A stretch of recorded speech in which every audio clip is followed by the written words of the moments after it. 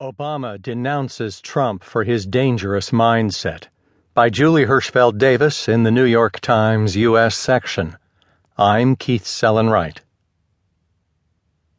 President Barack Obama on Tuesday angrily denounced Donald Trump for his rhetoric in the aftermath of the shooting massacre in Orlando, Florida, saying the presumptive Republican presidential nominee was peddling a dangerous mindset that recalls the darkest periods in America.